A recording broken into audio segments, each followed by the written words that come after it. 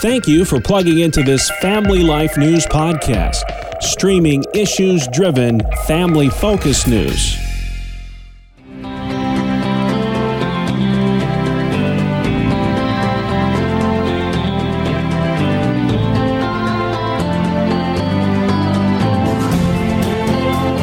And welcome back to another edition of Issues in Education.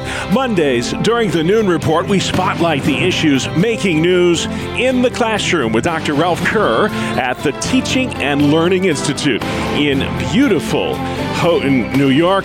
Ralph, I guess I'm not correct on that. You're in beautiful, where is it? Hilton Head, South Carolina. Suffering for Christ, as we like to say. Welcome back to the program, Ralph. It's such an honor to get your expertise every week that we air this show. And there's a lot of places we want to go this week. We're going to begin today in Arizona. There was a school board member last week who said that Christians, she actually said this, Christians are dangerous.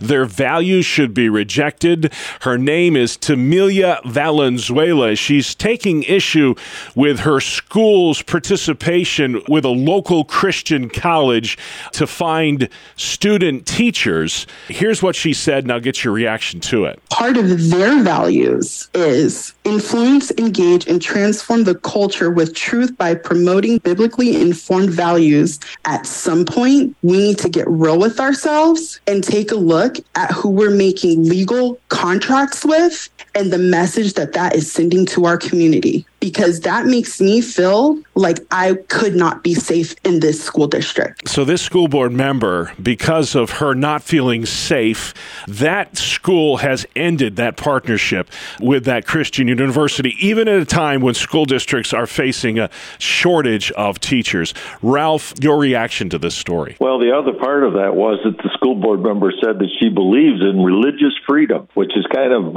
contrary to what she just said. This is just a tragedy. We've got school boards taking these positions. Not only do they not like the positions that the Arizona Christian University take, but to say that Christians in general and Christian values make people feel unsafe is just beyond any kind of reason that a normal person would have, it seems to me. Yeah, it used to be I may disagree with you, but now it's you're dangerous, and that's a noticeable difference in the language.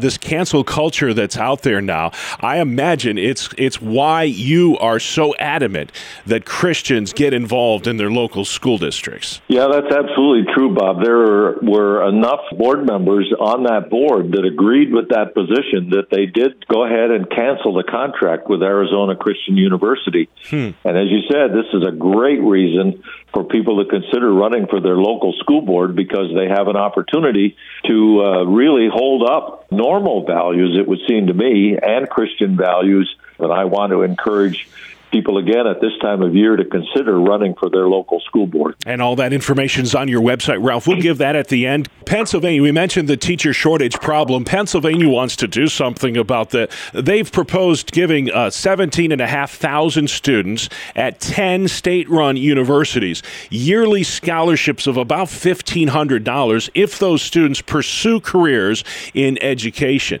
Is this an effective way to go about this teacher shortage problem? Well, I don't know if it's an effective way. It is a way, but here's my concern with this. You have to have a heart to be a teacher and to deal with the students that sit in front of you day after day. And I'm concerned that there are many people that get into teaching and only last a year or two and then say, this is not for me. Yeah. And so, to pay somebody to get that degree who probably is not going to last because they just don't have the heart for teaching seems to me to be, again, just a waste of money. Yeah, great point, Ralph. Well, hey, we've mentioned these a time or two. Satan clubs, they seem to be all the rage these days. I don't mean to laugh because it's not a laughing matter.